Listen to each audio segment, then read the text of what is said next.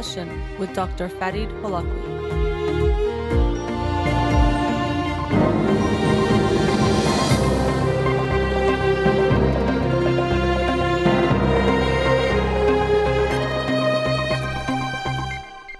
Good afternoon. Welcome to In Session. I'm your host, Dr. Farid Holakwi, and I'll be with you for the next 2 hours here on Radio Hamra. Studio number to call in, 310-441-0555. You can follow me on Twitter or Instagram or like my page on Facebook to get updates on the show or suggest topics or books for the program. And the shows are uploaded at the end of each week to my SoundCloud page and podcast on Spotify and Apple Podcasts. Again, our studio number 310-441-0555. Before I get started, I wanted to wish a very happy birthday to my mom. Happy birthday, Mom. Love you. Excited to see you soon. Let's get into the first topic for today.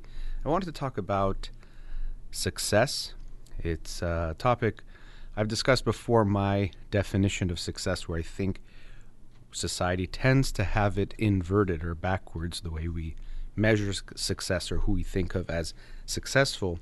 And it's come to my mind even more lately, seeing I've been entering into the NFT space, for those of you familiar with it, and seeing people in general with what has happened in society over the recent years. I think nowhere in history, and this is probably going to continue to be the case, have we been able to get famous or accumulate wealth for doing so little. With the advent of the internet and Web 3.0 and these different technologies that have arrived and are now here, people can get famous, become wealthy for doing very little. And I think it's made that appeal and allure even stronger, that, oh, I could be famous, and the entry requirement and the effort required might not be so much. And so this is, for me, an important reason to rethink how we look at these things, because the things that people think will make them happy and feel good tend not to be the case. And so if we don't think about how we are living our life and deliberately and consciously have the right values going forward, unfortunately, we're very likely to regret where we end up down the line. And so what most people think about, if I say, who are the most successful people in the world, and you think to yourself, probably the first thing people will say is, who are the wealthiest people in the world? So Elon Musk, Jeff Bezos, Bill Gates, the people that we know of as being very wealthy. We might also think of famous people as being successful.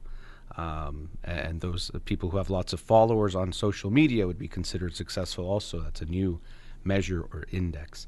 I think some of this is also because it's so hard to come up with determinations. We go to things that can be quantified. So followers, very quantifiable. Money, very quantifiable. And that's why they put these, who's the richest now? And based on changes in the market, maybe now this person is the richest and this person has moved down the list. Fame, a little bit harder to measure. It's usually measured in other ways, like followers and things like that these days. But we like to have things that give us numbers so we can be very clear about it. Now, the issue, though, is that for me, those are all things that you get. Money is things you now get or have. Followers, fame, attention. It's what you are getting. And for me, when we look at what will make life meaningful, and also what will genuinely, to me, be considered success, is what you give to the world. So it's not what you get from the world, it's what you give to the world. That should be how we measure success. So rather than fortune, wealth, fame, attention, followers, we should be looking at the positive impact someone has made, the contribution they've made to the world, how much they've given to the world. That should be our measure of success as a society, but more importantly, individually, which I will get to that issue as well. And at times there will be an overlap, because if you do something that has a big impact, you might make a lot of money and get a lot of attention along the way. And actually, a lot of times it can be hard to make a huge impact without getting some attention, because whatever you're doing has to be seen or be touching people in some way or affecting people in some way. So it's not to say that fame or wealth has to be seen as bad or as an indication that a person has bad intentions or is doing a bad thing, but it shouldn't be our intention going into it, the desire to just make money or to become famous. The analogy I sometimes use is you can have two people who want to become singers. One person wants to become a singer to make a lot of money, have a lot of fame and attention, and live this type of a life. And someone else might want to become a singer because they feel they have something to share with the world. They want to sing songs that move people and touch people in an emotional way and uplift them or connect to them. And so their intention is to create art, to create music. Now, that person might also become famous and make lots of money, but their intention will be different. And so I'm trying to encourage all of us to think of it in that way, because it's so easy to get caught up in the more traditional way of looking at success, where it's about making money and getting famous and all those things, rather than what can I contribute to the world. And so this gets to that other aspect I was talking about, that even when I say it this way, we can start to think of, well, let's compare who's contributed more to the world. This person did this, this, and this person did that. Let's compare them. And unfortunately, it's very natural for us to compare. We do it quite automatically without thinking. Whatever we do, you could see this in sports. Who's better, Messi or Ronaldo? Who is the best this? Who is the best that? The top 10 movies of all time. And when you make lists like that, even I made my top 10 books of last year. When we make these types of lists, they usually get a lot of attention because people, even though we kind of know if someone says these are the best 10 movies of all time, it's not based on something that's real or purely objective. We tend to get interested in them because we like comparisons. Who is the best? What is the best? And this attracts our attention. And so even if we switch our view of success and recognize that, as I'm saying, we should make it more about what you give rather than what you get, it's very easy for us to then fall into the trap of, well, who is giving the most? And let's make a list of that. Who's the most successful using this new definition of success? And so here we have to recognize that what I would advocate for is looking at yourself as an individual. How can I contribute to the world? What's my potential based on my genetic type of predisposition, strengths and weaknesses, my environment and things that are around me, different factors that go into play? How can I become the most successful in the sense of giving to this world? Comparing people is going to get us into a lot of trouble because, first of all, there's going to be no way to define it. But anyway, we don't really know what people's potentials are. It's hard to measure that. And then people might get into, well, based on your potential, let's measure who got closest to 100%. And so all of these exercises are just going back to this notion of finding the best, because we care so much about ranking people or comparing people or saying who's better or worse. But it's an individual type of thing. So ask yourself, what's my contribution to the world? Now, when I say that, of course, it first can seem like, okay, these huge impacts and you have to change some social issue or cure some disease or do something on that scale. Obviously, those are good things. Most of us won't do anything like that, and that's okay. Creating meaning and creating contribution in our life, it shouldn't be just looked at as these big types of things. I think this is also what happens with media, but also social media. We get attracted and attached to these big things, and we forget that most of the good that's done in the world is in the little things. Even this reminds me of an analogy we can look at in relationships, where people think romance is some extravagant trip that's, going to Paris and having something super romantic or doing some huge grand gesture. That's romance. Those things can be romance, but what really romance comes down to, and what's going to have a bigger impact in your relationship, is small moments that you have together where you, using John Gottman's language, turn towards your partner to listen to them, to notice that even though you're busy, you can tell they are feeling down, so you want to go check in on them and make sure they are okay. To me, those form the foundation of the relationship if we think of it as a building. And those grand gestures can be like a penthouse, like a cherry on top. They can be up there. But if there's no foundation, those things are very empty and the whole thing is going to collapse. So there's no structure underneath those huge romantic gestures, and they won't feel as real if you don't have that genuine connection. So we often think of romance as these big, grand gestures, but it really boils down to much more the day-to-day types of interactions. So when you think of what you are contributing to the world, it's not just to the world at large, it's to people around you. First and foremost, to the people you have relationships with, especially ones where there's some degree of responsibility. If you are a parent, then of course there's a lot there. A big part of your contribution to the world, if you are a parent and decide to become a parent, is the way you love and nurture your children or your child. That to me is a huge contribution in creating a healthy child as much as possible, an emotionally loved child that feels good about themselves, and they can continue to contribute to the world. Because actually when we create children and that don't feel good about themselves, that don't feel taken care of, they're less likely to actually give to the world. They might take more from the world because they don't feel as okay inside. A lot of what we strive for, things like fame and fortune, are coming from some void within us. We all like it to a degree. No one would dislike having those things. But when there's such a strong feeling of almost desperation or need for it, it's usually because we're filling some hole within us that won't get filled by those things. It's like you're hungry, but you keep drinking water. You might feel full for a second if you fill your stomach with water, but quickly it goes away and you need it again.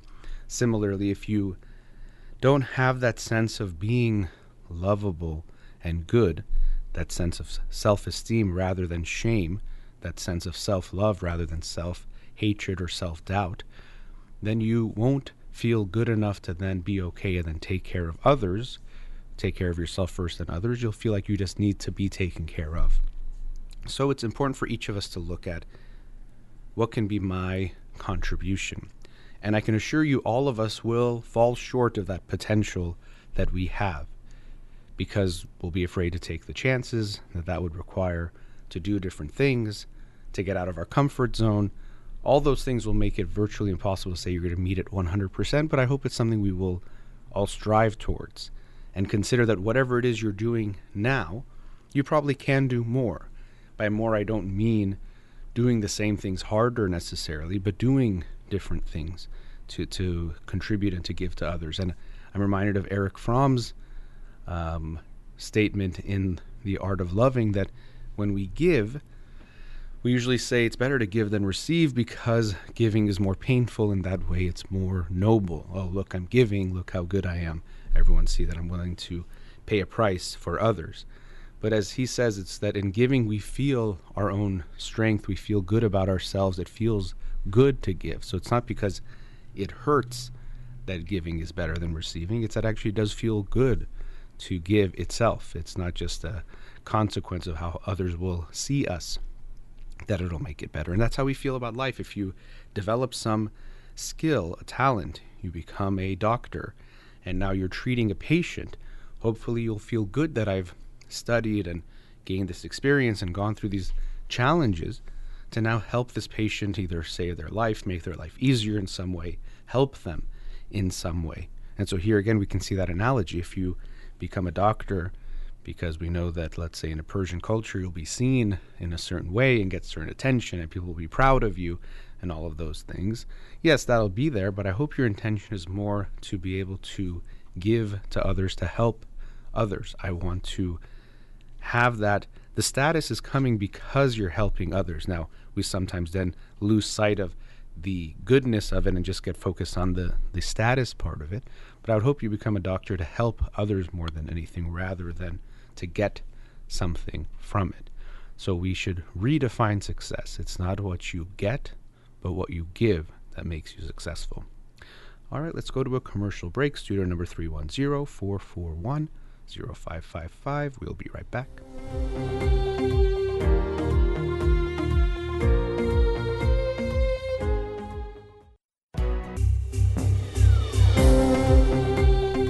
Welcome back. Studio number 310-441-0555. Let's go to a caller now. Radio Hamra, you're on the air. Hi, Dr. Farid. Hi, thanks for calling. Thank you for taking my call. My pleasure. I'm 63 years old. Mm-hmm. My wife is 52. And we have a daughter, 12 years old. Okay. Recently, I noticed that she's pulling her eyelashes. Mm-hmm. And that worries me. Uh-huh. When she was younger, also, she cut her fingernails. She doesn't have fingernails. I mean, she cut it with the other hand, and the feet also, the toes, Mm-hmm, mm-hmm. So I wondered if something serious, we should take her somewhere. Well, it's possible. Usually these types of things is related to anxiety, or there could also be tics, but it seems like anxiety. And pulling hair, there's something called trichotillomania, where people pull their hair out. Usually it's an anxiety type of issue. Now, let me ask you a few questions. It seems like there's a considerable age difference between you and your child. Do you have any other children, or she's the only child? No, she is the only child. Okay. So I can see there's, when you had her, you must have been about 50 when she was born. 50, 51. Yeah. Okay. So now you're asking if it's a issue. It can be. The thing that's very important for me is how you approach this, which I'll ask you about it first, and then we can get into that. So when it came to the fingernails when she was younger, and then especially now with the eyelashes, does she talk about it? Do you talk about it? What's been going on in dealing with it so far? Well, I've been. I asked her why you are doing this, and her mother also, and she's saying that it itches and she feels uncomfortable, and she pulling it out. Mm-hmm. And I think this is a release. Like, she feels more Yeah. comfortable when she does it. She and does. It's noticeable because when you see the eyelashes, it's missing, and it starts growing back again, and she pulls it off again. Mm-hmm. Mm-hmm. And it's recently, it's not long time, it's been about maybe a month or two. Mm-hmm. And I'm just concerned. Yeah. So let me, beginning with that, it's understandable you're trying to understand what's going on, so you ask why. But if we think about it, what's a good answer for that? Probably, now maybe it does itch. It seems like there's some kind of urge or something is going on. There is some kind of relief or release. Usually with these kinds of things, the person doing it also can feel some shame. So it has, similar to different types of compulsions, even like drug use, where someone feels some feeling build up and then they do the action, and then afterwards they feel bad about it, but then they might do it again. That's probably what she's experiencing. So we can be pretty sure she feels bad about this too. So what we want to make sure is we don't make her feel worse. I'm pretty sure your daughter's not like, this is really fun and good and I want to keep doing it. It probably feels almost uncontrollable for her. So I would be very aware of how you approach her, and don't say, well, why are you doing this? What's wrong? Almost like a what's wrong with you? Because she probably doesn't quite know why, and she doesn't like it either. So, it's like the house is on fire, and we're trying to just say, well, why is there fire? But it's like, well, we have to deal with the fire first before we can try to just say why. And so in this case, she probably doesn't quite understand it, and it's also telling us she probably has other anxiety feelings that are important to look at. So it's not just about pulling the eyelashes, it's what is that telling us about her and what she's going through. So we don't want to just focus on eyelashes as the only thing. We want to look at her as a whole person, meaning that, well, what's getting her to this point where she's doing that, or she's doing these things. So that's something that I want you to be aware of when you approach her. And even if it's about getting some help, which might be a good idea, we want to make her feel like it's not that, oh, what you're doing is so bad, pulling your eyelashes. Even sometimes parents will, it's ugly, or it's going to make you look this way. Those things aren't going to help her. She's already feeling bad about it, more than likely. Obviously, I can't speak for her, but people in this situation generally do. And you saying that is going to only make her feel worse. If we approach it as it seems like something is bothering you, and me and your mom, we haven't been able to help you. We want to help you. Maybe if it would be good for us to get you some help because you deserve that. You don't deserve to feel this way. So I at times tell parents, be aware of saying you need help versus you deserve help. And in this case, she definitely does. Something is not feeling good for her. She doesn't feel good in some way. As I said, we don't want to think she's enjoying what she's doing. Even if it gives her that temporary relief or release in the moment, she more than likely feels very bad about it afterwards. Yes, last time I talked to her, I said, when you do that, it makes me feel bad. I'm uncomfortable, and I hope I can do something to help you, something like that. I thought. And look, I understand it must be hard to see her doing this and going through this, and you do mean that you want to help her, and it's hard for you to see that. As is always the case, as parents, we want to make sure we don't make our kids feel responsible at all for our feelings. So she shouldn't stop doing it for you. She has to stop it for her, but not just stop it. We have to try to understand it and deal with it. It's not just this is not a surface issue. If we put something on her eyelashes where it stings, I don't know, something, she'll stop. It's not about that. We have to look at something deeper is going on in the sense of her anxiety or how she's feeling and doing in general. So the eyelashes, like I said, I don't want you to focus on that. That's the problem we're seeing now, or the way it's showing itself, but there's much more going on. So I would advise against making it about your feelings or your wife's feelings or how people are going to see her, and recognizing that your daughter is hurting, and that's what's most important. What people think or how people see it or anything else doesn't matter at all. What really matters is clearly if she's doing this, she's not feeling okay, and that's most important. So your suggestion, you're suggesting that we see someone? I think more than likely that'll be a good idea. But again, the way, even I would talk to her about it and make sure you have some conversations to show her, this is my recommendation of how you're approaching it should be different. That it's not that dad doesn't like this or this is hurting your dad's feelings when I see this, because that to me is not what we want to give her the sense. She's not responsible for how you feel. If she does something you don't like, that's not the reason why she should or shouldn't do it. Now, a lot of times, the things that'll make you feel good are healthy for her too, so they're aligned. But in this case, again, she's doing something even she doesn't like and she feels bad about. So if we tell her, and now it also makes me feel bad, she's going to feel even worse. And more than likely, it might make her do it even more because she's pulling her eyelashes in some ways to get a relief. So the more we make her feel bad, the more she's likely to do it. This is why actually even when people have addiction, let's say someone has an alcohol problem, if they haven't drank for a while and then they do drink, if they beat themselves up more, they say, oh, you're so stupid, how could you do this, you're a loser, da, da, da.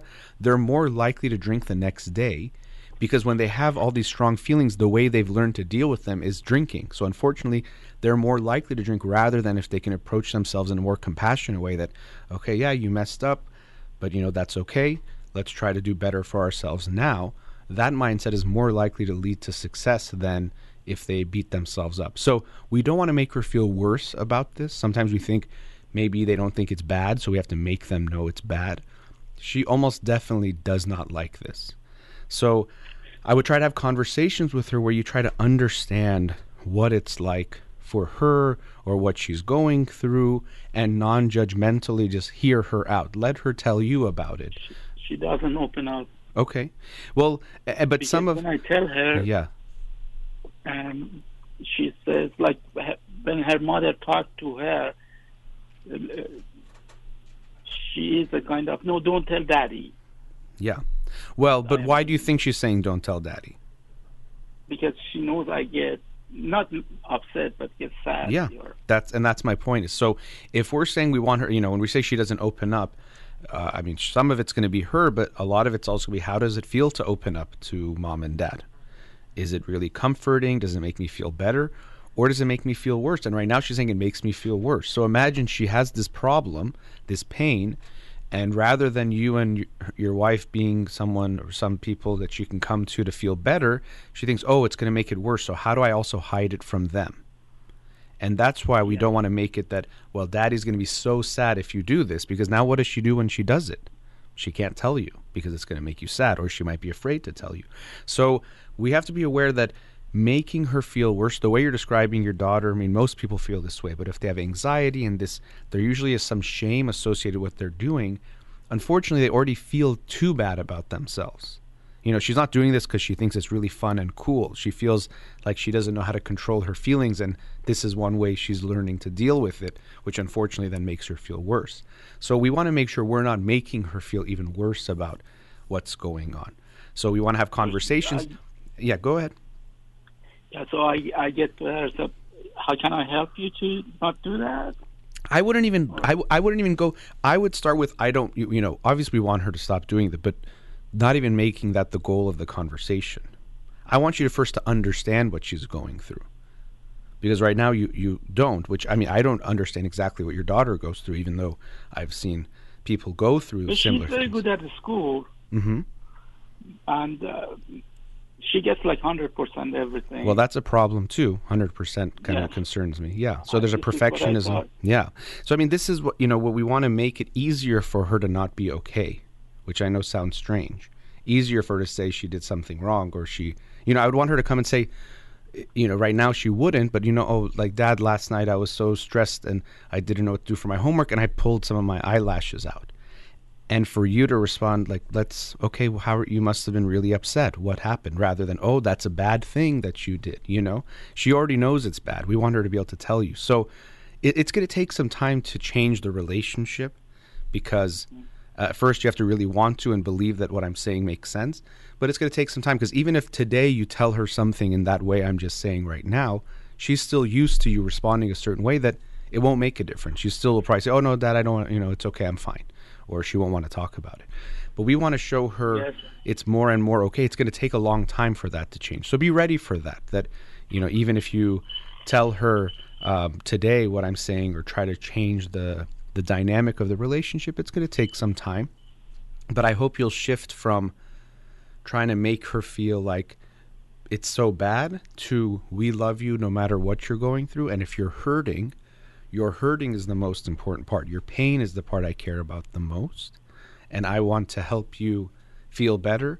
And I want to help you. I would even tell her, I think I haven't made it easy for you to tell me how you feel, or if you're going through something. And I'm sorry for that. And I want to work on making it easier for you to tell me. The way you describe her to me, I think she would probably get uncomfortable from this conversation. And that's okay. Don't push it too much. But she probably will get uncomfortable.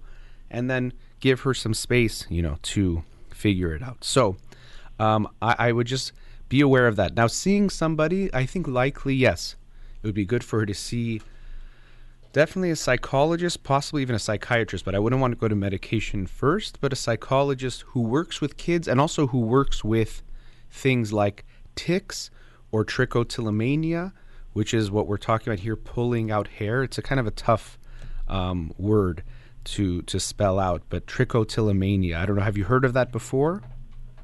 I read it on the internet. Okay, yeah. So we want someone that has experience with children who are dealing with this, because not every therapist. I've worked with clients with this, but to be honest, it's not my specialty or something I would say I have so much experience that I would say I would be the right person. So we want to work with someone who knows this very well, because it is a sensitive topic and one that has to be dealt with appropriately.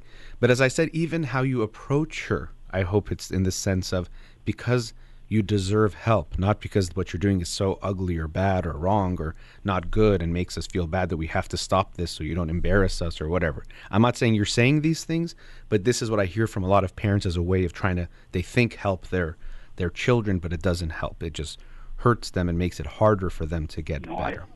I think I approached it wrongly, because I said you have beautiful eyelashes. Yeah, I'm sure she does, and she deserves to have them there and to, you know, deal with this a different way.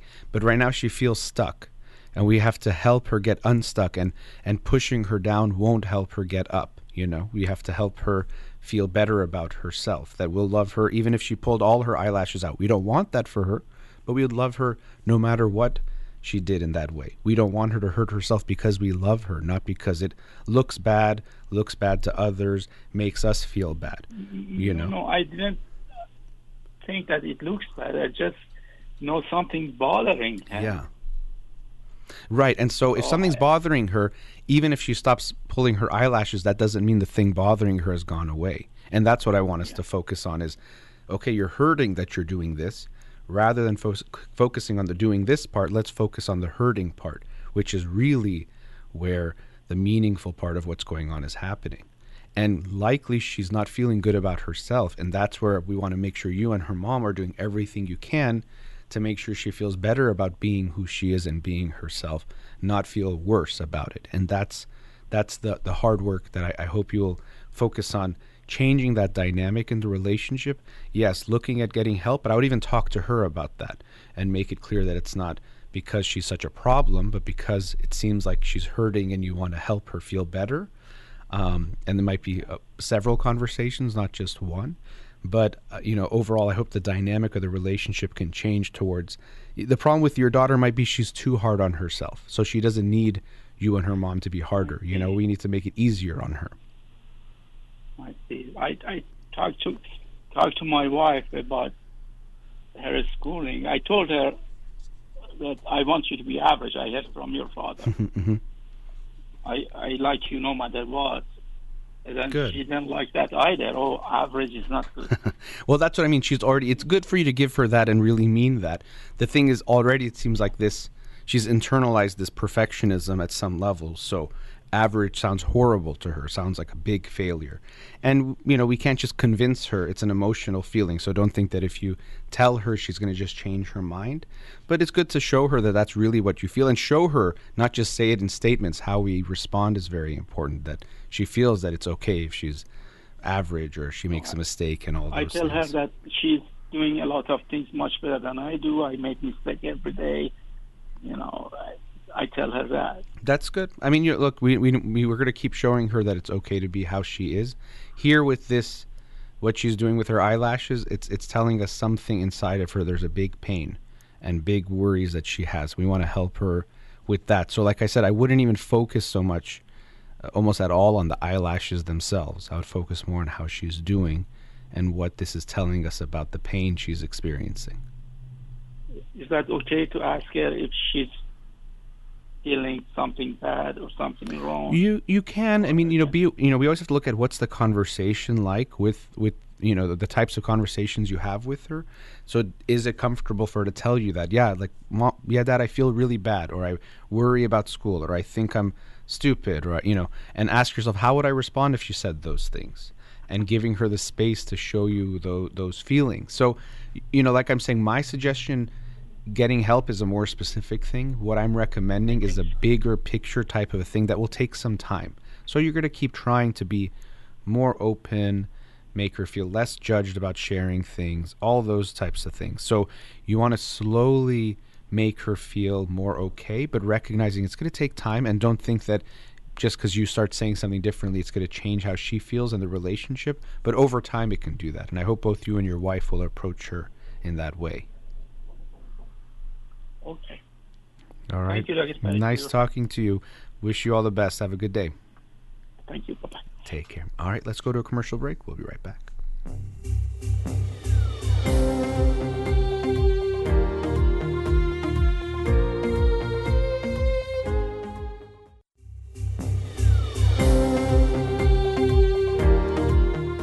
Welcome back.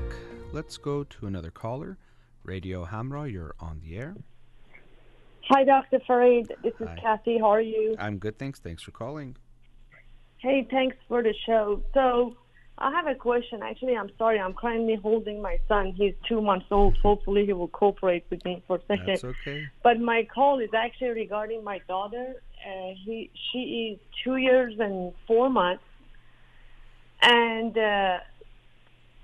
what happened is that recently I've been going through some argument with my husband because my daughter wants to, try nail polish, put nail polish on, and not necessarily making a mess.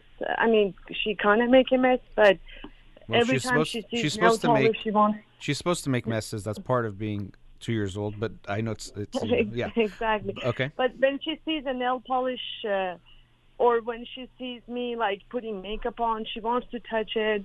For a nail polish, she wants to try it on and stuff. And there's a couple of times that when she put a nail polish or when I put it for her, my husband, all of a sudden when I'm in front of her, put it to the trash. And then she told me that, why are you giving her nail polish? Because now that she's 2 years and 4 months, she's going to make that prioritize, and then it's going to affect her future. I mean, I honestly think this is very irrational, uneducated opinion, but he says that, yeah, she's going to prioritize it in future, all this stuff that she wants to do, and she shouldn't even see it. She shouldn't even try it, and don't give it to her. Don't buy it for her, because I bought the safe toddler one just because I want her to kind of like put it on, make a mess, whatever. But then my husband was like, don't do it, put it to the trash. And I said, okay, this is enough. I'm going to get an expert opinion. Okay. And that's why I'm calling you. I want you to elaborate on this, that, I mean, and my husband is an engineer, and I'm a PA. But this is just really irritating for me. So, I'm obviously hearing just your side of things, and so it's going to be a little bit unbiased and unfair because he won't be able to share his opinion or perspective on the situation. So a few things. One is, whatever the decisions you're going to make about something like this, and in general anything, we want it to be done away from your daughter, so she doesn't definitely hear like fighting about her or over these things, or even just that, it's creating any kind of conflict and being part of that back and forth. So it's very important. I'm sure it's hard with the baby who I'm hearing in your arms, and having her to find lots of time to have conversations without them, hopefully when they're asleep. But these have to be had when she's not around, not in front of her. Now, when it comes to these things like nail polish, I'm going to use some words that might be a little bit uncomfortable, but I'll say them anyway.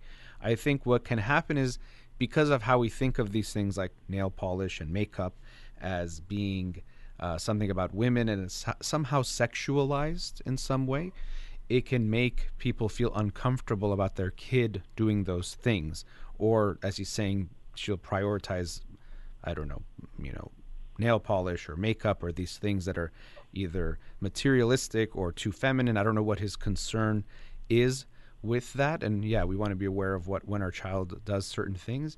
But it seems like she probably in some ways is looking at it as somehow bonding with you or being like mommy. Even it can have like an artistic, just expressive type of a feel of just painting or doing art. She draws on a paper, she's drawing on her nails. It's not necessarily so different in that way. So I'm not so worried about it it definitely becomes a priority. How you respond to it can be important, and making her feel that she's a well-rounded person. Oftentimes I've seen in a lot of families, especially Iranian families, that the girls get praised and get a lot of attention for how they look, and that's the most important thing about them. And with the boys, it might be about other things, strength and smarts and those things. And so we don't want to do that starting from a young age. I'm not saying you've done that, but just something related to what's coming up. But to me, I'm not so worried about it. But tell me a bit about the back and forth between you and him. You mentioned he's worried about the prioritizing. I want to get a bit more understanding of what you and him are trying to discuss and figure out together. Okay, so what happens is, as an example, like I bought the toddler-based nail polish, and a couple of times I was trying to train her that, hey, you're only allowed to put it on your nails and in a certain area. Well, there's two conflicts. Number one, he doesn't want her to make a mess, like put it on the sofa. And then number two, he thinks that if she does nail polish now, she will learn these things and she will make it part of her life for her future, so that she won't be educational, or she won't prioritize the studies on this, or she wouldn't study and she would make these stuff more prioritized. She would change her values. Yeah. So and I think it's very irrational, uneducated, because I'm thinking in my head that what is 2 years old know about value right now? All she knows is that she wants to make him, put a nail polish on her nails, and who cares, Yeah, so we both are educated. Yeah. But it's just, to me, I'm like, why are you trying to be so hard on her? That, this is like, obviously, like I remember when I was young, or when I was 2 years old, I always try my mom wearing like her shoes and her high heel shoes, walking around, break her makeup.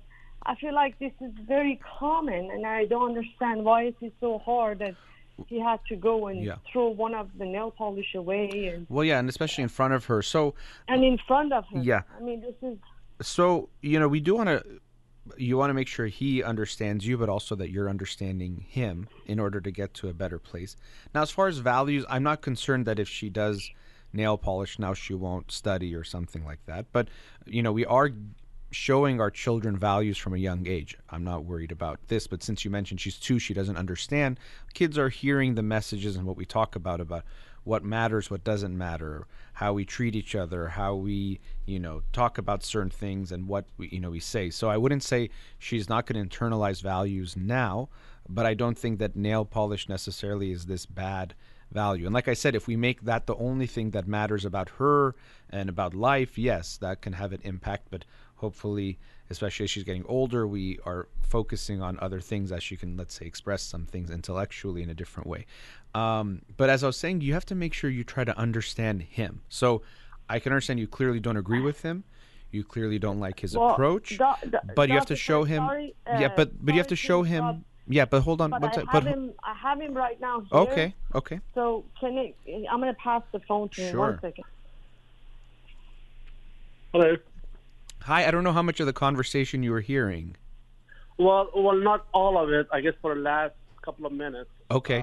So yeah, I don't know if you might have been surprised too. I don't know, but she was telling me a bit about this issue, and actually, I'm glad I get to speak to you too, because I was telling her that it's always going to be, I'm going to get one side of the story, and it could be unfair for you not to get to share from your side. But she is talking about your daughter and how she likes to use nail polish, and that for you, you're very against this from what she was saying. But I want to hear from you, from your perspective, this situation. Yeah, I think she kind of covered it well. It's not about that I'm like too worried. It's just I don't want these things to be like her value. Like, I mean, understand she's a girl. She wants to act like a woman. I mean, that's what she sees from her mom. And at some point, these are the things that she will do anyway. I mean, regardless of what like we want it or we don't want it. It doesn't matter of timing, and basically a matter of basically showing her that these are the values of your life, or you should focus on something else. Like for example, in my example was just a driving. I mean, she's gonna drive one day, right? But the thing is, right now is not the right time. Right, but if she was like play driving or doing something, I mean, and maybe you're saying this is not play because she's actually putting it onto her nails. I get what you're saying, and I mentioned that with her too, that we want to make sure she recognizes that her value as a human being is so many things. Yes, she can want to do girly things if she likes, but also we value her intelligence and her strength and her, so many things that we want her to see herself as well-rounded, and not just that how she looks is most important. And so it seems like you have a concern that she's going to be more preoccupied with her appearance and how she looks to others physically than other things. Is that what your concern is? Yeah, exactly. Okay. Exactly. Like whenever I take a shower, like I want to hair dry my hair, and then she jumps at me and then, hey, do this for me too. And she loves just listening to music and dancing and just like watching, I guess, dance clips, video clips. Again, nothing wrong with that. It just I feel like there has to be a balance, and I think the onus is on us, and probably I should do a better job too, to have a healthy mix here. Well, probably. I mean, at 2, also a healthy mix at 2 will be different than like at 10 or something like that. And so it seems like I'm feeling from you this concern of, even when you're blow drying your hair and she likes it, that it's like this focus on vanity or looks, when really it could just be it's fun and she's seeing you're doing it, and it's obviously not bad to take care of ourselves physically and our appearance. I know you're saying you don't want it to be too much of a focus or priority, but it's okay that she wants to do those things. Now, we're at a commercial break, and I'm glad you're now part of the conversation. After the break, I'll likely want to hear from both of you and see how we can help for both of you to understand each other and come to some kind of understandings. And then even if we don't make a decision together here, that you go ahead and make a more unified decision that'll be better for both of you and most importantly for your daughter. So I'm going to put you on hold and we'll talk after the break, okay? All right. All right. We'll be right back.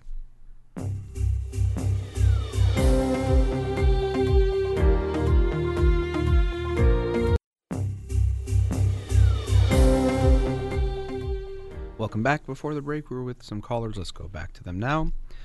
Okay, I don't know if you both can hear me or you're both speaking. I don't know. Yes, okay. we do. Thank okay. Yes, So what did you guys talk about during the break?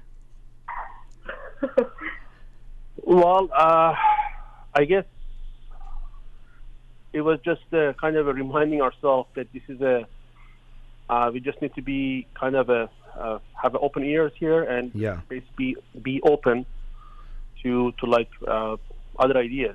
Sure. And that's why we are seeking the advice here. So that was pretty much about it. Okay, that's good, and that will be a good mindset. And more than even being open to what I have to say, what's going to be most important is being open to what you each have to say to each other. Because we'll have a conversation today, and I hope to be helpful at some degree. But at the end of the day, it's going to be about what you two keep doing, because hundreds and thousands of decisions will keep coming up, including what to do with our baby. And I don't know is that a dog also? I don't know. There's lots of noises coming in. I don't know what I'm hearing exactly. What is that second baby, newborn? Oh no, I heard that. Okay, that's just the baby. Yeah. Yeah. So he tried to wake up here. Got it. So there's going to be a lot of decisions you'll have to keep making. So this one, the nail polish itself, it's more about just one issue, but it has some values in it. So as I was saying before the break, and if you heard some of what I was saying with your wife, that I'm less concerned about the nail polish itself, meaning that she's going to be obsessed with these things or won't care about the other things. Of course, we want to show her, even if we notice those things, the nail polish, that's not what makes her good or what makes us like her. But I don't know if it'll make her not care about studies or other things. What's going to actually probably impact that more is how you continue to deal with her. So I get your concern, and I hope your wife will understand it. And that's an important place to start, that obviously you both care about your daughter, love your daughter, and want what's best for her. That's where you're both coming from. You have a different opinion or perspective on it, but it can be very good to remember that. Neither one of you is obviously trying to hurt your daughter or do something bad for her.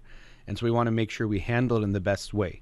Because what she mentioned to me was there were some arguments in front of your daughter, and that to me can be very concerning. That could have a bigger negative impact more than nail polish or not nail polish, you know? Yeah. And then just so kind of one more point to add here is, I think I'm not trying to basically say or ask that you should take away something like nail polish from her. I mean, I do understand that if that is something that she sees and if she wants it at this age, probably we have to support it. All I'm trying to basically say is somehow we need to replace it with something that is going to give her the same amount of joy, makes her happy, but also she doesn't feel like we are avoiding it. Okay, so what's to your mind something that would replace it? So my understanding is like babies are like black. There's like a whiteboard, right? So whatever they see, that's what they're going to learn. So if during the day or during the week or once a week, for example, we want to kind of polish our nails, why don't we do it in a kind of privacy, not in front of her, for example, and then let's say do something else. If she sees that dad is kind of reading a book or is I don't know, watching a documentary about something educational. Again, just an example. I'm just thinking out here. So, so the point I was trying to make here is it's not more about taking a break. It's more about finding a very subtle way to replacing it. Well, I mean, look, if she sees you watching a documentary, I think what she takes from is watching TV, not documentary. I don't think she'll be able to differentiate between, a History Channel documentary on World War II and watching a movie. Now maybe if it's a cartoon, she might notice some difference. So I'm getting the sense you're right. We want to be aware of things we teach our children, and what we expose them to is important, because once you expose someone to something, you can't unexpose them. So if they start having a lot of junk food from a young age, they're going to crave junk food and not healthier food. So I think there's something to what you're saying. My feeling is that you might be too worried about it, that if she sees some of these things, she only will care about those things. And there's just so much time in a day where she'll be exposed to many things, okay, painting your nails for a short amount of time, but then other things as well. And especially at her age, thinking of like education, I think that's not, to me, something. Yes, reading a book a bit, that's something that can be important, but educating, for her play is her education right now, for her to explore, do things, try things out, have fun, make a mess. Of course, make a mess in a way that you guys can handle or feel okay with, but still create a place where she can make as much of a mess as she can in that space. We want to give her some of that. And some of what I'm feeling from you, there's a fine tuning or too much control is what I'm sensing from what you're saying, that I would give her a little bit more freedom and flexibility and not get too worried that if she's enjoying painting her nails with her mom, this means she won't study as much or won't look at school a certain way or won't be focused on education. It's right now, play is the work of a child. I think it's Piaget or some psychologist has said that. That's her job right now, is to play. Not to necessarily learn in the traditional way that we think of learning. Even the way we learn in school is probably not the right way most of the time, that it's so structured and rigid in the ways that it is. So especially at her age, play is the most important thing, that she can do.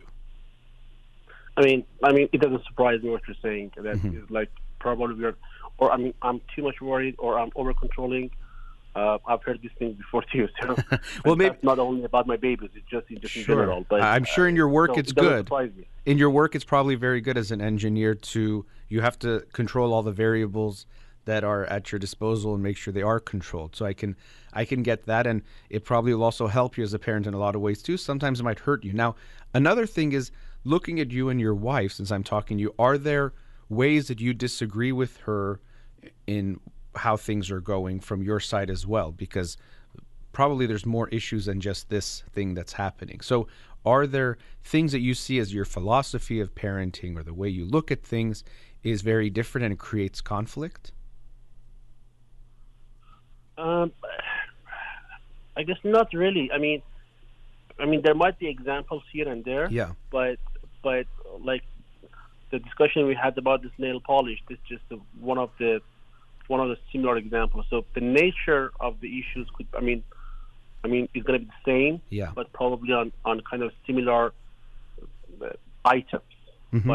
But the nature of the issue is pretty much all the same. I mean, she's doing a fantastic job taking care of the babies, and I think, sometimes me being a dad, I'm just, I don't know. I feel like I'm less emotional than her. So like when she doesn't eat at the table, I'm saying, okay, just leave her alone. Whenever she gets hungry, she will eat. Versus like I see mom just chasing after her around the house and just trying to corner her and somehow feed her. Mm-hmm. Well, so here we're seeing that when it comes to some things, you might see that your wife is being too controlling. She's trying to control, for example, how and when she eats in a way. And so this comes up a lot. And obviously, as parents, you are controlling a lot of your kid's life. It's not just like you completely let her go. There's obviously your responsibility to take care of so many things. But in that way, you feel like she's being. And that's when, you mentioned emotional. And even she used it in her conversation before you. I don't know if you were hearing it, but I think this is irrational and not educated or something like that. And so very often when we have conversations with each other, especially in a romantic relationship, we use you're being emotional or not logical. And it usually to me is not a good place to go, because most of the things we're talking about, feelings are underneath it. It's not just purely a logical thing. So to just say the other person is being emotional, probably it usually feels like an attack, and it doesn't get us anywhere. It's trying to understand where it's coming from. So even here, I don't agree with it either to chase her with food, but we can understand she's worried. Am I nourishing her enough? Is she going to be okay? There could be a guilt of not feeding your child. We want to understand the feelings and not just judge them, and just see where they're coming from. But yeah, so it seems like in some ways you feel like she's controlling and you're more laid back about some things. Yeah, true that. I mean, yeah, I guess for lack of a better word, I use what I use. But yes, just trying to take care of her in the way that she feels at the moment is the best way to do it. Yeah. And so this is it's important to talk about these things again, and it's a very important one to have these conversations not in front of her. Now it's tough because let's say you see her chasing her with the food, and in that moment you want to tell her like, don't do that or stop doing that. And so sometimes in the moment you can say it, and if there's a delicate way, but even that you want to be careful of having that even minor conflict in front of your child to disagree. But you need to talk about that outside of when your daughter is present to really come to an understanding, okay, how are we going to approach this? Because this is going to keep coming up. As you were saying before, the topics might change, but the underneath the themes and the dynamics are likely going to keep being the same. So it seems like maybe you feel like she's more controlling in some places, and in some places you are. Maybe you both are slightly controlling people, and that's why these types of conflicts can come up, like where she buys the thing and you throw it away because you feel like she's trying to control and you want to take control, or vice versa. So that could be something. I guess I can ask you that. Do you sense this way that you both can have a controlling nature that then conflicts with each other? Is that a question for me, yes, or is it a question for her? Oh, I don't know if she's there too. I guess either of you can answer. Yeah. Okay. Well, what do you think? Dr. Freid, thank you so much for your comments, but I feel like my husband overall, I don't think it's kind of like, sometimes I feel like he has no intention, but I think it's kind of he likes to be in control, and he cares so much about future, what's going to happen, that I feel like he's taking a joy away from present. Does that make sense or no? I don't know how to say it. Well, it does make some sense. I want to see from your husband what he thinks about that. Yeah, I think she's right. I guess that, again, that's not an excuse that I'm trying to say here, but I feel like that's how I've been raised. Just thinking about future, plan for future, always worried about something might happen, and and our lifestyle and our background and our culture didn't even help. So sure. And I think it's good that you're actually you're owning it to some degree. Often we get defensive if someone makes a comment like that, and so we don't have to get into your own personal history too much detail. But you're saying it seems like in some way you learned either from a young age, it was your disposition to try to control things, and I don't want to generalize too much from being an engineer, but controlling the variables to get a result, and you make sure everything is deliberate when you do engineering. You don't say, we'll just try this and see what happens. You say, no, it has to be exactly this way to get this outcome. And in parenting, it's going to be a little bit less of that. It's much more value driven rather than nail polish, no nail polish. It's much more, to me, actually, you said blank slate. The analogy I prefer when we think of our children is you've been given a seed, and you don't know exactly what type of plant this seed you've been given is supposed to grow into, but you're supposed to give all the good environment, the soil and the sun and the water and other nutrients for the seed to grow to its potential, but you don't say it has to become a rose or it has to become a tree. You are just going to let it meet its potential. So yes, to a degree, our children are blank slates for sure, but not completely. There's definitely dispositions and things that are unique to them that we want to allow for them to explore. So it's not that your child should or shouldn't do nail polish. I would say if she likes it, let her enjoy it. And to me, it's also artistic. It's not just, again, all the things we associate as adults in society, that it's, either about looks or appearance or it's superficial or it's all these things. She might enjoy it, and she's bonding with her mom. And she'll bond with her mom over thousands of other things too, not just that. So there could be that mindset of controlling the variables that would be important to recognize. For me, as a value in parenting, it's much less about control and much more about creating the environment for the child to thrive, to become themselves, in the way that they can. So that's something I would keep in mind, that to me, this is not going to make or break her, this nail polish issue. But making her feel stressed about it, if anything, making this a stressful thing could make her preoccupied with it much more than just letting her do it, So that's something to be aware of, but also to be more understanding of each other. I sensed an anger when your wife was talking towards you, and I hope she can be more understanding of where you're coming from. Doesn't mean she has to say it's right or agree, but understanding each other more, that you're both wanting the best for your kids. Now you have a little boy too, and the challenges are going to keep getting, the challenges actually get harder. Yes, there's lots of decisions to make when the kids are young, but mostly it's very kind of systematic, feeding and changing and those things. There's definitely decisions to be made, but as they get older, the more emotional things start to come up as they start to express themselves more. And I hope you'll understand each other more, but also allow your kids to express themselves and be who they want to be, much more than there's a right way. Because when we think of blank slate, it also means I have to draw the picture on that blank slate, rather than letting your child draw that picture of who they're going to be, while creating the right environment for them to do so. Yeah, and then I want to reflect on one more thing that you said, that probably should avoid showing our disagreements in front of the kids. Absolutely, and yeah. This is something that I guess we know it, both of us, and I'm sure a lot of couples out there, they know it, but it just putting this into practice sometimes it just is becoming super difficult, and the way we are mentally biased, it's just you want to just say it loud right there. Yeah, and you're right. I mean, I don't think there's any couple that would be, I think it's really good to disagree in front of our kids. Everyone knows this as a ideal or a value, but executing it, as is the case with every kind of value, is the hard part. And so it's remembering that whatever's happening in this moment, likely fighting about it will be worse than whatever bad I think is happening right now. So she's putting nail polish on. Even this moment, this one time of putting nail polish, even if it does have a negative impact, which I don't think it does, but even if it did, disagreeing about it will likely have a much more negative impact in front of her. So trying to remember that. But this is where I think what I'm sensing between the two of you is there's a push-pull of the control.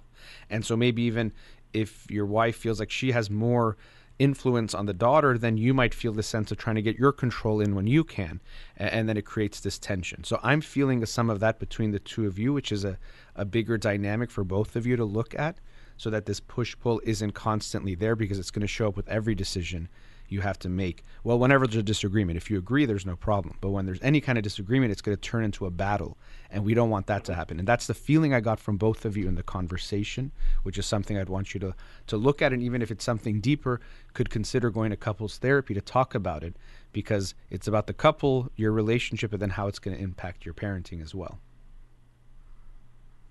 No, sure, understood. Yeah. Well, thank you so much. Sure. Okay.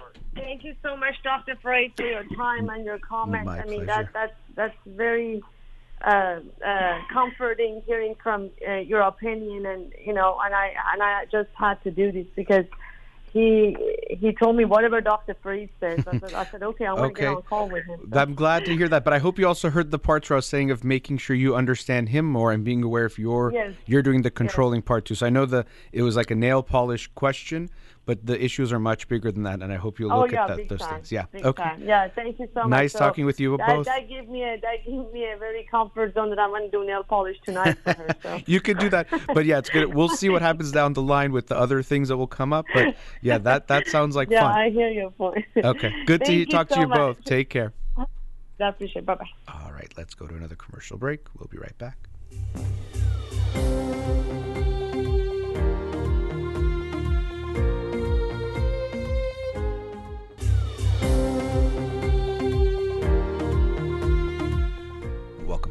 Let's go to another caller. Radio Hamra, you're on the air. Hello. Hello, hi, thanks for calling. Hi, thank you for taking my phone. Sure. So I was asking about the kids.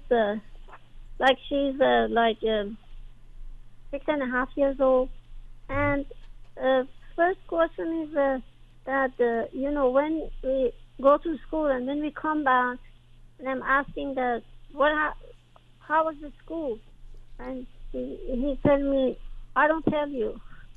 I'm just wondering why he doesn't want to tell me. You mean so just I'm clear, this is your 6.5-year-old son? Yes. Okay. And you're saying when you pick him up from school and you say, how was your day, he says, I don't want to tell you? Yeah. I don't know what. Okay. In general, does he talk to you a lot, tell you things?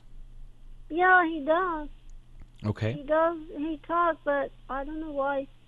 Sometimes he said it was good, but sometimes he said, I don't tell you. I'm thinking maybe he just learned from other kids, or I don't know. But a couple of times he said that someone pushed him, and then when he want to push her back, that kid said, oh no, don't push me. And then my kid didn't push him.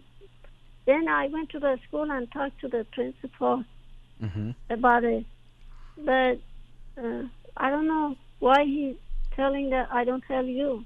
Well, now is he playing a game or something? It's possible, but the way you said it, at least your story of it, was that he tells you he had a good day, but then other days he said he didn't. It could be that he has a hard time telling you when he doesn't have a good day or he has had a bad day, because that's always something parents have to be aware of. Obviously, it's easy to share good news, but bad news is when it's harder, or bad feelings is when it's more challenging. And so, this situation where he had gone to some kind of, disagreement or pushing with this child, I'm wondering how he felt about how you dealt with it, like going to the school and talking about it. I don't know enough about the situation to say you shouldn't have gone, but do you think he liked how you dealt with the situation by going to the school? Yeah, I think so, because that kid, I talked to the principal, that kid did it again and again, and then again I talked to the teacher and principal, and I don't know if he's doing still that or no, but that kid is just smaller than my kid, but he's just kind of rude, and then push him, and when my kid want to push him back, he just said, don't push me. So probably my kid is scared and didn't push him. I don't know. Maybe, or he just, he feels bad for him, doesn't want to push him. It's not clear. The thing I was saying is I want you to be aware of, even if you're going to go talk to the school, I recommend talking to your kids about that, meaning that what a lot of parents do is, something's going on, I'm just going to go talk to the teacher at the school, without having the kid feel involved, and they can feel very out of control at times, that because maybe it becomes an issue, or the parent goes and causes a scene, or creates a different type of problem for the child. Now that they're talking about it in a different way. So I would always prefer you talk to your child about that. That what, it seems like you and this boy had a disagreement. What do you think about talking to the school or talking to someone there to see if we can help with this issue you're having together? To make him feel more like he's part of it, because I can't say this is what's going on, but if he feels that if he tells you he had a bad day, it's going to turn into some issue at his school, he might not want to tell you, because he's like, well, if I tell mom about this kid who teased me today, maybe she's going to come to the school and talk to them and it'll be out of my control. So at least if I don't tell her, I can keep it in my control. Yeah, always I tell her that if somebody bother you or push you, you need to tell to the teacher, but I don't know, he just is a bit shy.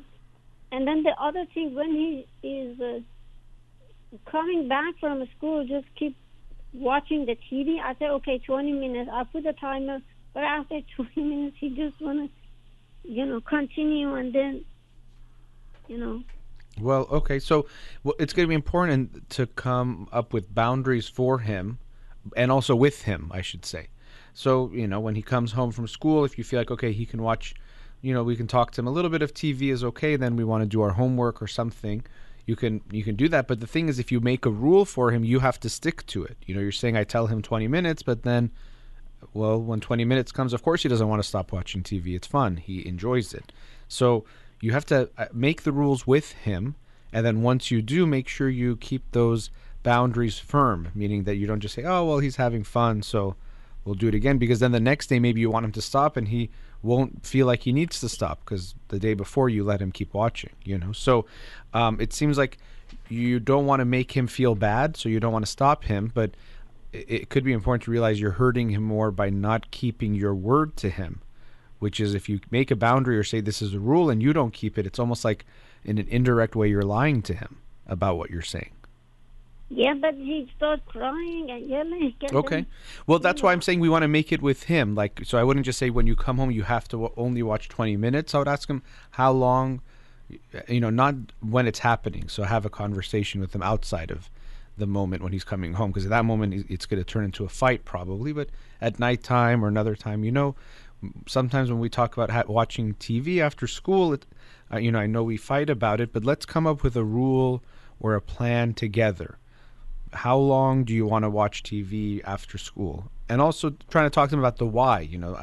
Probably you want him to do his homework, or you want him to make sure he finishes something or not watches too much TV, but make it part of a conversation. But if you just make a rule and then force him to try to enforce that rule, then you're going to create these power dynamics, and then he's going to cry. And now you're teaching him that if you don't want to do something, you cry, and you cry harder and yell, and then I'm going to give you what you want.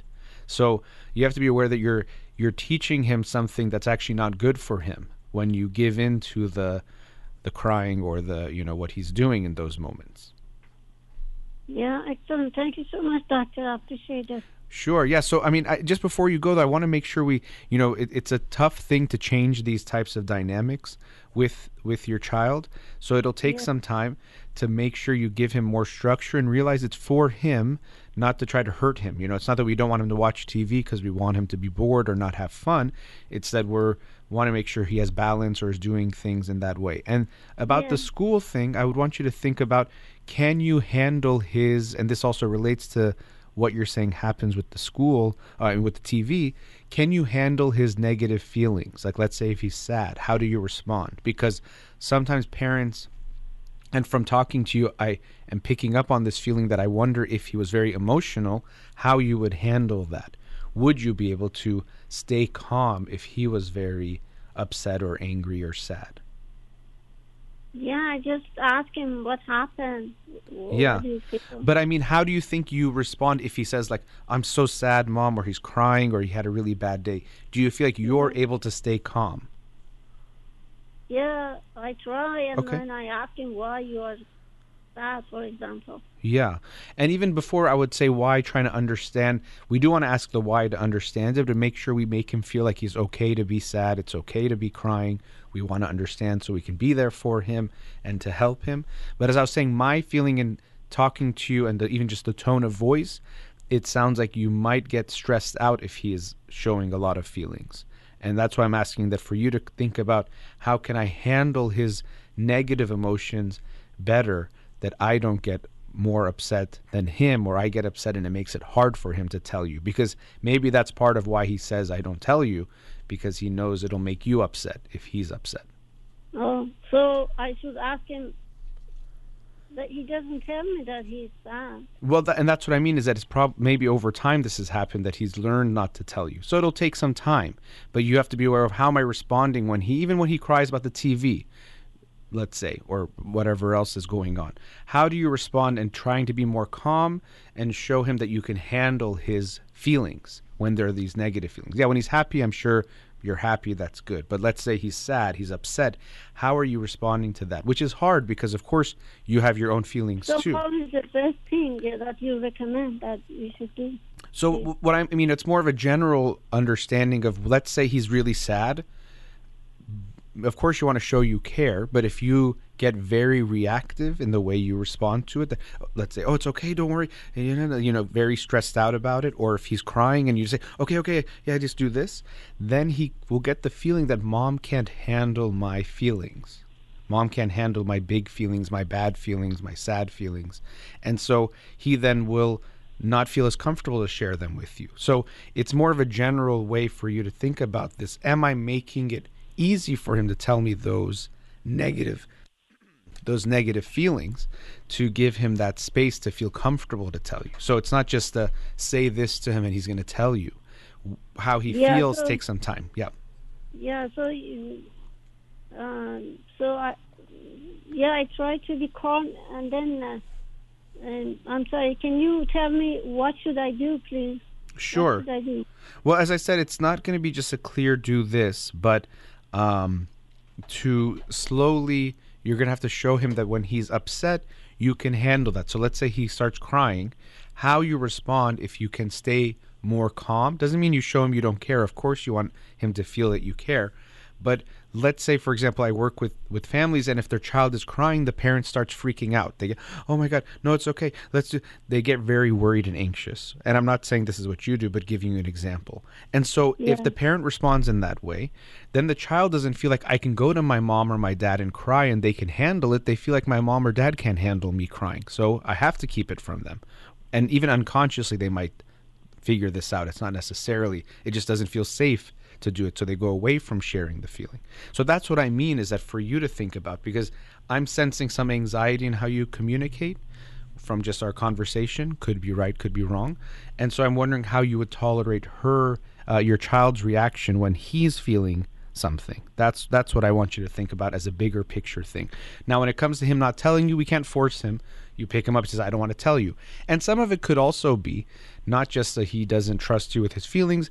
There could be a sense of he's starting to internalize a sense of his own self. So it's like, oh, there's things that I do that mommy doesn't know about. And that's not all bad. He has to be his own person, and he shouldn't just be completely transparent where everything he thinks or does you're going to know about, especially as he gets older. So there could be some of this, what we can call like individuation and differentiation, where he's becoming his own person.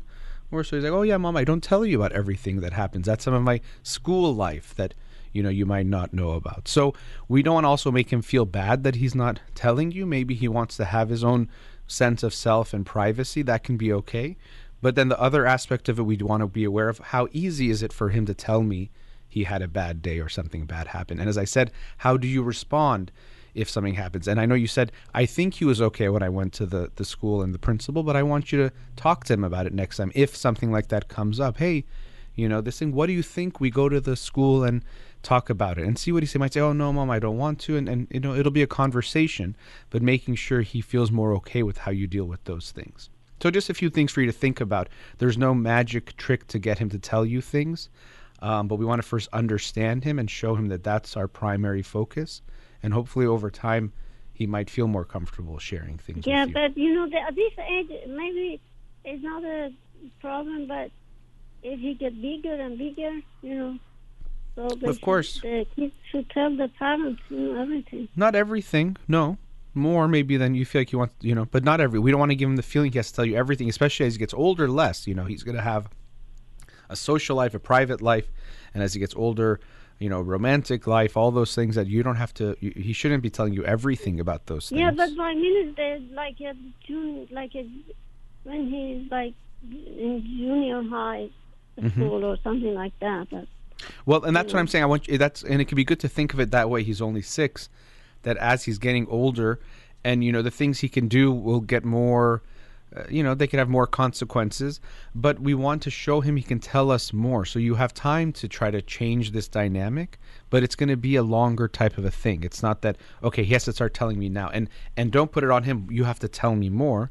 Think about from yourself. Keep asking yourself, how easy am I making it for him to tell me things? How easy is it when he tells me and how I respond?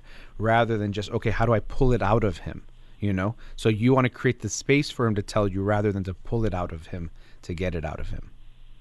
Yeah, and the other thing, I'm just wondering, he doesn't like the food that I'm making at home. Okay. So he likes like the fast food, unfortunately. And he start just when he gets older, he start eat like homemade food less and less.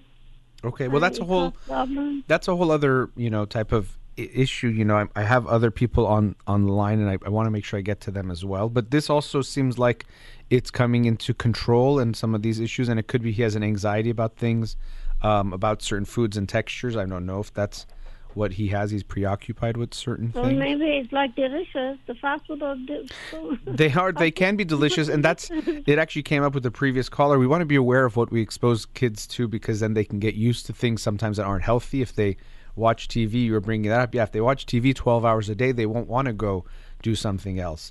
So we have to be aware of those things. But what I would want you to be careful about is not creating a power struggle with him, because I'm feeling some of that in what you're saying. And so if it becomes this like, I'm going to force you to eat this versus that, it's probably not going to help. It's not an easy issue to resolve, but just being aware of power dynamics almost never go well for anyone. They can't go well. It becomes a fight rather than about what we're even dealing with. So I wouldn't push it too hard. There's not these easy solutions, and in your voice I'm feeling like they're really bothering you and you want to fix it, which is understandable. But also when we try to fix it too fast, we sometimes try to get too drastic in what we do. So it's going to take steps. He likes fast. We understand he likes the taste of fast food. It's not something weird about him or bad, but we want to encourage him towards healthier food. How do we do that? But we're not going to force it either, because that's not going to work. He's going to get pushed more the other way. Yeah, thank you, Doctor. I Sure. really appreciate for your time. My pleasure. Nice talking with you. Have a nice day. Nice to meet you. Okay. Bye. Let's go to our last commercial break. We'll be right back.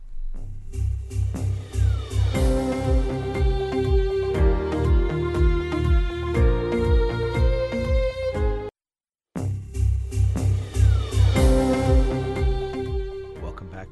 So to conclude the show today, I wanted to talk about a theme that came up with a few of the parents that I talked to today. This idea of how we respond to someone, or how easy we make it for them to speak with us. So as a parent, of course, with anything that's going on, you need to know the information about what's happening in order to help and take care of it, right? Just like if you are monitoring some kind of machine, you have these readings that come up, different instruments that tell you different things. Okay, the gas, let's say your car, gas is this level, oil is this level, the temperature of the engine is this level, and you kind of have an idea of what needs to be done and taken care of. Are there problems? Are you okay? And the only way you can know is by getting that information.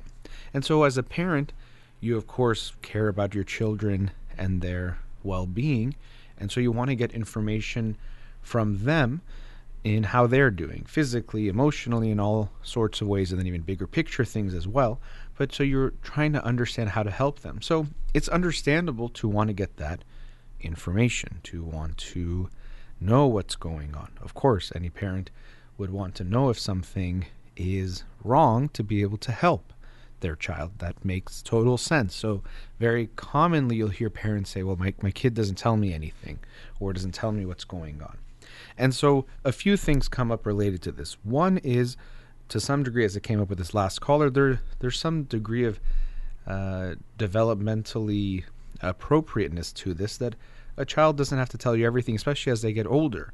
Some parents will say, oh, my teenager doesn't tell me anything. Well, that could be a problem, but your teenager shouldn't be telling you everything about their life either. It's understandable that now they're figuring out some things on their own, or thinking about things, and their peers are going to be even more important to them than parents are, and that's developmentally appropriate and needed, and we have to give them some of that space.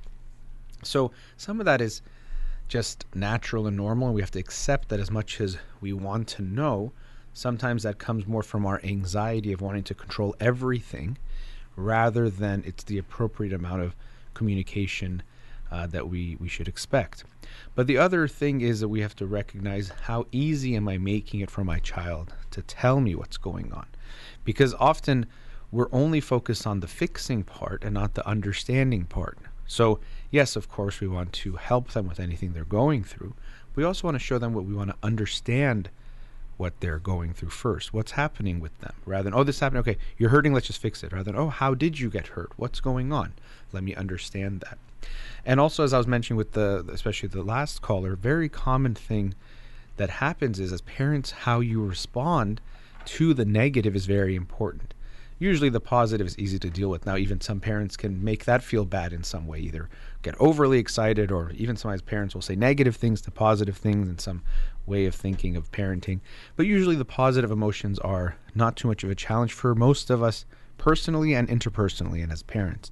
It's the negative feelings that we can respond to more in ways that can make it harder for someone to share them with us. In general, it can be hard to share negative feelings. We want to because it can feel better when we have someone we feel safe and secure with, comfortable with, have that trust. It feels so good to be able to share our feelings. In a way, when we share our feelings, we also share the burden to some degree. Someone is helping with us carry that load. So if you emotionally, a child is sad, a parent shouldn't think I'm going to take it away, but by sharing it, I can help them to feel better, eventually to the point where it might go away completely over some short or longer period of time. But I'm not going to take it away, but I can share it with them. So we want to give them that space. But in order to allow them to share their burden of feeling with us, we have to be able to take care of ourselves enough in general and then in that moment that our reaction doesn't create more of a burden for the child, which is what happens sometimes. So your child says, I'm feeling sad about school, or I don't feel good about something, and the parent go, oh no, that's not good. What are we going to do? We have to fix it. And now the child feels like they have to take care of you, or they're freaked out by your reaction and they think that this is scarier than not telling you. So we can understand, as I was saying, it's not necessarily a conscious decision. They sit in their room and they write a declaration to themselves to not share their negative feelings with you. But when it comes to sharing a feeling with you, they already feel an anxiety that says don't do it, or just don't even go there, or put it away. And slowly they might disconnect from those negative feelings because it doesn't feel safe to share them, and it's safer to not feel them themselves than to feel them and try to put them away. So they'll try to disconnect. So you have to be very aware of how am I responding to my child's feelings. You'll also hear terms like a container. So for a container to be able to contain something, the walls of whatever it is, whether it's a glass, a cup, a building, have to be strong enough to withstand whatever is being put in it, right? So if you pour water into a cup, but the cup starts to melt, well, then it's not a container. It can't handle what you're putting in it. And so as a parent, if you can't handle your child's feelings by staying calm enough, and this is the tricky part, because if you don't react at all, it feels very cold. If someone says, my sister just died in a car accident, you say, okay, cool. Like, that's not good to show no feeling, because they won't feel like you're with them, like you understand them. So if your child comes to you and they fall and they're crying, a parent, you'll see it, and it's very, in a loving way, they respond with some sad, oh, that hurts. Are you okay? There's some feeling of it's hurting, but also with control. If the parent starts freaking out and screaming and crying, the child is going to feel worse. So there's a way of showing I'm with you. I can feel that, I could see that was hurtful, and I can see that you're hurting, but I'm also able to handle your feeling and also give you some reassurance that you're going to be okay. You're going to be fine. Not that you have to immediately be fine, not that you have to stop crying, not that you have to, suck it up and, boys don't cry or kids shouldn't cry or any of those things, but it's going to be okay. And you're giving them that empathy and reassurance at the same time. But if you find yourself with a child, whatever age, and you feel like, my child doesn't seem to tell me when they're not okay, first of all, ask them, am I okay with them not being okay? That can be tough for a lot of parents. I want my kid to be happy all the time. That's problematic. And how do I respond when they do tell me how they're feeling? Do I think that feels comfortable, safe, feels good for them?